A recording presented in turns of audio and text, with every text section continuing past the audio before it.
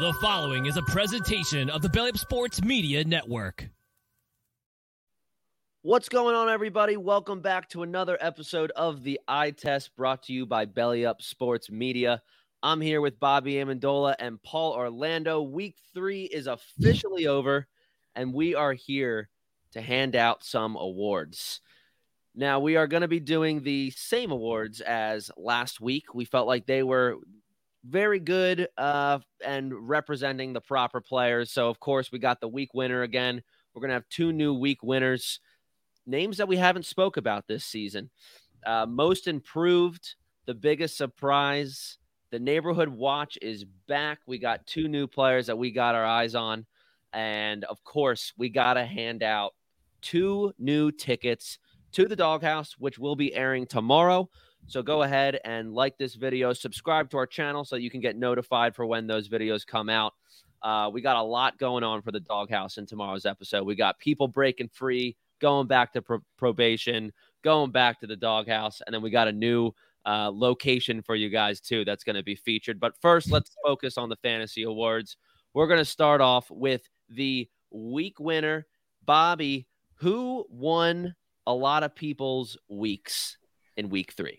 I think this guy won Paul his week in our redraft league, and he is as good as they come. And it's a guy that people were a little bearish on going into the season due to his quarterback situation, but he's proving he's matchup proof just like he's always been. And that's DAVANTE Adams.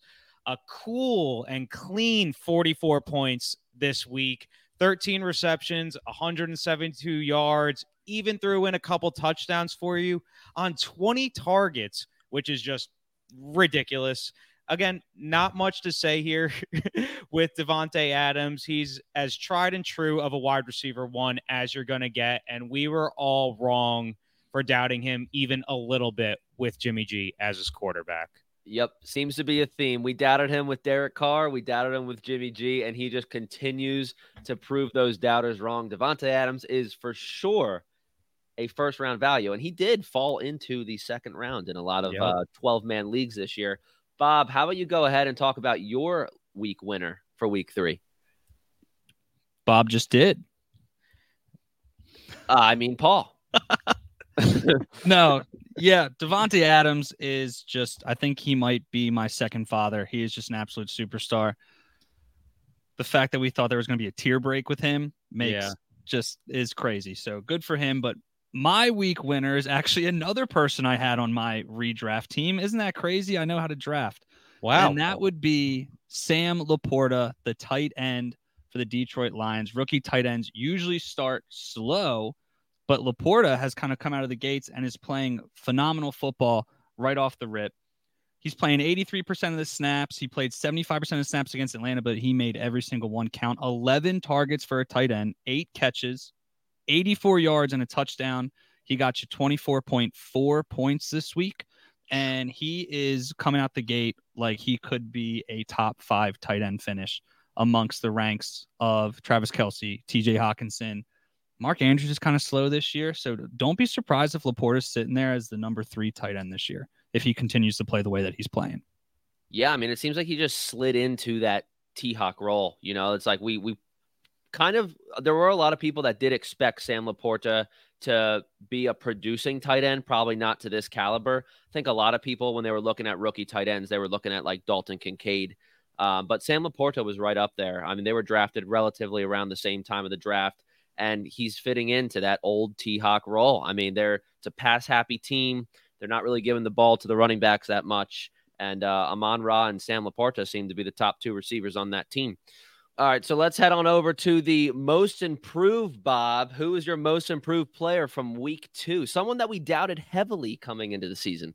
Yeah, so he actually really didn't improve much from week 2 to week 3. Scored more points in week 3 with 16. He had 13 in week 2. But I just wanted to give this guy a shout out overall this season because, like you said, a lot of us doubted him, and that's Michael Pittman. He was pretty much a third-round value going into last season, didn't live up to those expectations, and he fell a lot in fantasy drafts going into this year. And I was one saying, do not draft this guy because of Anthony Richardson and how he would perform, but he has proven me wrong and a lot of other people wrong. Double-digit targets in every single game so far this year, and he's been putting up pretty good points as well. He only has one touchdown, unfortunately, but if you told me through 3 weeks that he was going to be the wide receiver 10 in PPR leagues, I would have told you that you were crazy. Yeah, I think what's really helping him out is like the yards after the catch. He's running like a lot of slants I've been seeing, and he's getting a lot of yards after he catches the ball. He's still super fast. I mean, we knew that he was an explosive player, but we were worried a little bit about the quarterback play there. Paul, how about you go ahead and talk about your most improved player, someone who was in the doghouse last week? Yeah, so my most improved player is the most likely number 2 overall pick in your fantasy draft. And it's Ja'Marr Chase. We finally got his coming out party. He pretty much matched his targets through week 1 and week 2. Just on Monday night, he had 15 targets. He hauled 12 of them in for 141 yards. If you're like me and you thought Ja'Marr Chase touchdown was a lock of the week, he did not score you a touchdown, but it was still good for 28 total points. Him and Burrow seem to have found their groove. It might have come to T. Higgins' dismay. T. Higgins just looked not the same last night, but Ja'Marr Chase, if you invested heavily in him in redraft, or if you're like me and put almost 50% of your auction money on Ja'Marr Chase in an auction league, you finally reap the benefits of it on Monday night. And guess what? It's only going to get better once he starts scoring touchdowns. Once Joey B decides to be a good quarterback, Ja'Marr Chase is going to be just top-notch guy. So I'm looking forward to that for sure. All right, let's head on over to the biggest surprise, Bob. I think everyone knows that. Like, everyone knows, and unfortunately, most people probably didn't have this guy in their starting lineups unless you are in an extremely deep league. Yeah, 0.6% of fantasy managers started this guy. Yeah, it's crazy. And he put up 53 points, and that's DAVANTE Achane, the backup running back for the Miami Dolphins, and only played 41% of the snaps and still put up 53 fantasy points. He had 4 touchdowns, 2 on the ground, 2 receiving, 18 carries for 203 yards. That's good enough for almost 11.5 yards a carry. Just an absolutely ridiculous fantasy effort from a guy that a lot of people didn't have in their starting lineups. And this Miami offense is looking ridiculously explosive. And it looks like now, after last week, me saying that I don't think the DAVANTE Achane thing is going to happen soon, I think it has happened. And now I think Raheem Mostert and him are both like worthy starter options now in fantasy. I think it's hard to deny with how good this offense is right now. Yeah, definitely got to see if this type of volume for Achane continues. With Waddle out, I think that really helped his reception volume, True. the passing volume. Mm-hmm. But I mean, last week we had Raheem Mostert as big a surprise. Yeah. And quite honestly, I think it's an even bigger surprise that Mostert did it again. Yeah. His score added 20 points. We would be talking about Mostert again if he didn't get outdid by a little bit by Achane. Right. Mostert had 45 points. Exactly. So what a just historical game against the Broncos, who we're going to talk about later, but let's go ahead and hear about Paul's biggest surprise here. So my biggest surprise here is actually a 33-year-old wide receiver on what we perceive to be not a great team, and I'm not saying they are a good team, but I'm going Adam Thielen here as my biggest surprise. Nice. 14 targets, 11 catches, 145 yards, and a touchdown. And guys, this is the second week in a row he's put up over 20 points. That is just crazy coming from an offense that we had to perceive would be a rookie quarterback. I know Bryce Young didn't play this week, and Andy Dalton might have affected Thielen here because Andy Dalton was looking for his veteran wide receiver often this week. But still, whenever you get 14 targets, he is a must-grab on the waiver wire. This was a very, very, very happy surprise. He's only rostered in 59% of the league, so there is a chance that you can find him on your waiver wire. And he is 100% worth a grab because I think he's the clear-cut option in Carolina in the pass game. And Carolina is probably going to be playing from behind a lot this year. And I wouldn't be surprised if Thielen again, he gets Minnesota. That's going to be an absolute shootout. We might be talking about him again next week. Revenge game too. And a revenge game. Oh, yeah. Yeah, I think as long as Andy Dalton's quarterback, I think I'd like to throw Thielen in like a flex spot. The reason we were down on like players like Michael Pittman and Adam Thielen was because of their quarterback situation. That has now changed to, I guess you can call Gardner Minshew a veteran at this point, not to the level of Andy Dalton, but I think, big waiver pickup with Adam Thielen there. And then, of course, DAVANTE Chain too. Let's head on over to the neighborhood watch. These are guys that we got our eyes on. There might be a couple excuses for why they're not performing. One of these guys, no excuse. But let's talk about Bob's guy right here for the neighborhood watch. Who do we have our eyes on, Bob? This is, again, I think it all comes down to expectations with these awards. And although he is the wide receiver 3 on his team, he was going, in hindsight, at this point in time, he was going way too high in fantasy drafts. And it's Jackson Smith and Jigba. Just, for being pretty much the consensus rookie wide receiver 1 heading into this season, although, like I said, he is the wide receiver 3 on his own team behind Lockett and Metcalf, you just expected more from him through 3 games, honestly. This past week, he had his worst game, only putting up 2 points, only playing 44% of the snaps. I'm not really sure why the decrease in snap percentage from weeks 1 and 2 when he played 59 and 56. So a little decrease in playing time there, and he didn't really do much with it even in those 2 weeks when he played over 50%. So I'm not throwing him in the doghouse yet because he is a rookie. He is the wide receiver 3 on his own team. But for the draft capital that you probably spent on him, you just expect a little bit more. You'd be like, okay, maybe he puts up a 10-point game and I could see where he'll be climbing the ladder towards the end of the season. But right now, you're just not seeing it. Yeah, I mean, the Seahawks are competing with the Niners, and I feel like they have to just win games, and allowing like a rookie to learn the offense that's pretty much already established with Lockett, Kenny Walker, Geno, and Metcalf, it might mess up a couple things when they really have to compete with the Niners there to win that division. And then also, let's not forget, I mean, both Lockett and Metcalf already, they've been dinged up. They haven't missed a game yet, right? Lockett did get knocked out. Lockett got knocked out of one. He got knocked out. So did Metcalf at some point, but he came back. Exactly. So, injuries could be likely with those two. I would still say, JSN is a hold right now. He's not droppable yet, but in no way should he be starting, even if the matchup looks tasty. All right, Paul, this one I've been waiting to go over. Who is this guy? Do you have a player to win this award, or I was gonna say, do you guys mind if I shake this up real quick? Shake it up, dude. Shake it up, Paul. My neighborhood watch is Sean Payton, man. I just can't. I just can't take this. He man. is. You guys the have odds heard are me, on him.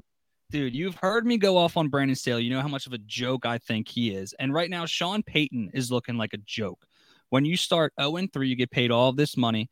Your offense is doing middle of the pack. That's okay. But we're not seeing the fantasy value that we perceived from all of these quote-unquote stars they have on their team. They brought Russell Wilson in. He's playing like a shell of himself. Javonte Williams has been underwhelming. Jerry Jeudy has been underwhelming. I mean, my God, raise your hand if you took him at the first pick in the 4th round. I did. That sucks. I know. It's just ugly. It's very, very ugly in Denver. And they just got their teeth kicked in by Mike McDaniel and the Miami Dolphins. You know what's really funny, and this is just one thing I've been itching to say tonight, is that Mike McDaniel was the ball boy for the Denver Broncos back in 2005. He was an intern there. He did a lot of time in Denver, and then in 2022, they did not even allow him to interview for the head coaching job. They didn't even let him interview. So you know what he does? He goes to Miami, and with his super high-power, torqued offense, goes right into Sean Payton, says, I don't care how much money you're worth. I don't care what you said on Fox. I don't care about anything. I'm going to drop 70 on you, and your offense is only going to drop 20 on me. And it is just an embarrassing understatement in Denver. If Sean Payton was not worth however much he's worth, 15, 20 million, he would be fired after the game. Like, he wouldn't even been allowed to hold a presser. He would have just been like, you know what, Sean, you're not going anywhere near them. Like, you're done. Get out of here. He is an absolute embarrassment with what he's doing with that franchise. And I think you heard it when that lineman came out. And did you hear his little interview? No. Oh, I'm so tired of losing. Yeah, he's like, I'm just so tired of losing. So, Sean Payton, you are officially on my neighborhood watch, and if your name was not Sean Payton, you would be in the doghouse for me. Oh, yeah. Yeah, for sure. Broncos, man. We got played by him last year once they got Russell Wilson. We got played by him again this year once they got Sean Payton, thinking he's going to change everything around. And now you got a rookie in Marvin Mims outplaying Cortland Sutton and Jerry Jeudy. Literally. And the fun fact about Marvin Mims, he's still, by many standards, barely playing, and he's clearly their best player on offense right now. Let me quick. He did return a kick for a free 6 points, so I think that would have given him 11. That was a huge boost, yeah. So he had 3 catches for 73 yards this past week and only played 24% of the snaps. Yeah. That's just coaching malpractice right there, but I'll leave it at that. Yeah, no, I agree. Very unpredictable offense. Like, if you're starting any Broncos, you're in for a ride. Oh, that's kind of funny. Broncos. Broncos country. Let's go for a ride. Let's ride to the bottom of the division. No, that's Russell. I think isn't that Russell Wilson's like phrase? That is. It's like, let's ride or something. Broncos country. Let's ride. I'm going to take you for a roller coaster ride of ups and downs and downs and downs.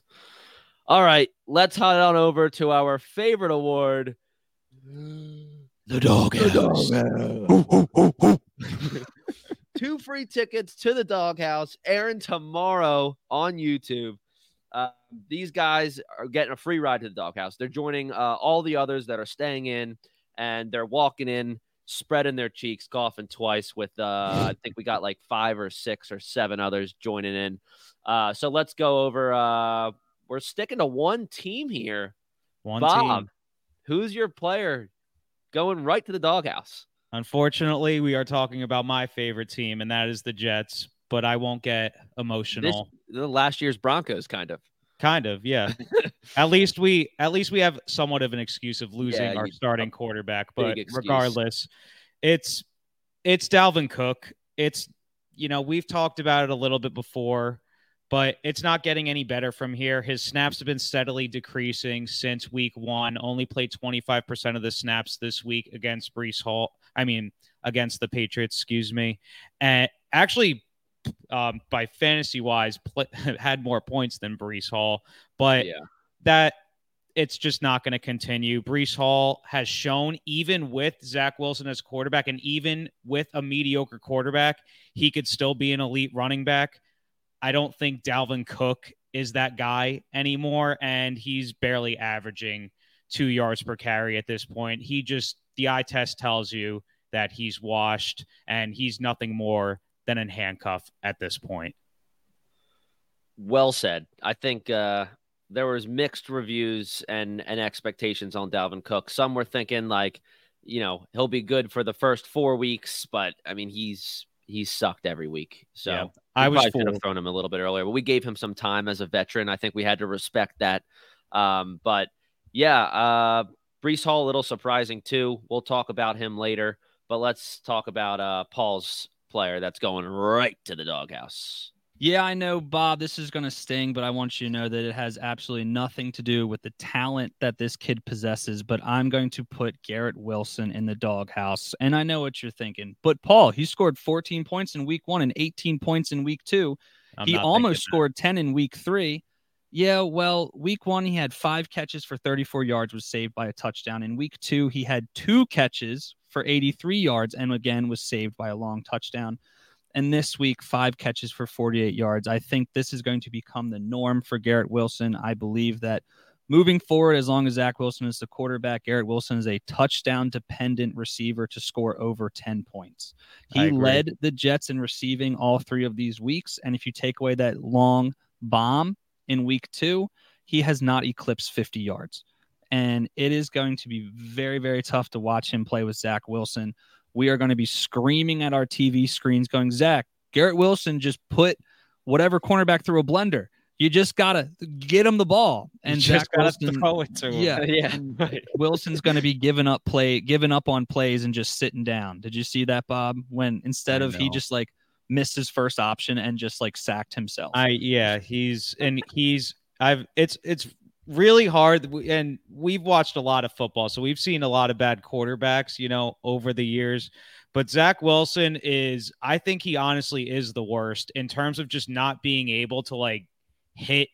He just can't even make his first read, which is usually something every quarterback is at least capable of. Sam Darnold was capable of it. Usually it gets more difficult when you have to go to your second or third reads, but Zach Wilson can't even hit his first read. So unfortunately, I agree with you, Paul. The numbers don't lie with Garrett Wilson, with Zach Wilson under center. It's going to be rough, although I do think if they do end up playing Trevor Siemian, although it's Trevor Siemian, I know Trevor Siemian is 1,000% more competent as a quarterback than Zach Wilson is. Well, I think Zach Wilson is going to be like the greatest all-time QB as a dad with his kids, and that's about the extent of his quarterback play. He is not built for the NFL. He's the best steady quarterback in the neighborhood. Oh yeah, game. Dad, can you be all-time quarterback? We're gonna go play football. He's like, yeah. He's just like making these ridiculous throws in the cul-de-sac, and it's like, good. Yeah, what happened, Dad? Well, I couldn't get past my first read ever. I think what's crazy is that like Garrett Wilson put up rookie of the year numbers or offensive rookie of the year numbers with that QB carousel last year. So like even when Aaron Rodgers went down, I'm not a Garrett Wilson holder, but what I was thinking was like he'll be fine. Like, but I don't know what. I wonder if it's more than that. No, dude, if it's actually Garrett Wilson's fault. Just look at Garrett Wilson's game log from last year. His targets are always in green, but his catches are always in red. Dude, the numbers are like when Mike White and Joe Flacco were under center, Garrett Wilson was an elite fantasy player. When Zach Wilson was under center, he was pretty much, you have to have him on your bench because Zach Wilson can't get anyone the ball. So that's just all it is. It's not rocket science. Yeah. All right. Well, 2 Jets are headed right to the doghouse. They're going to be joining a bunch of other people. See you later, Dalvin Cook. See you later, Garrett Wilson. Hopefully one day you can get out. I think one of you can. Dalvin Cook, and it's not Dalvin Cook. Solitary confinement. Yeah, right. All right, well, hey, we'll see you tomorrow. For everyone watching on YouTube, go ahead, like and subscribe. Everyone listening on Apple and Spotify, we appreciate it. Leave us a 5-star review. We would really love that. Thanks for listening, and we will see you guys tomorrow. Peace. Peace.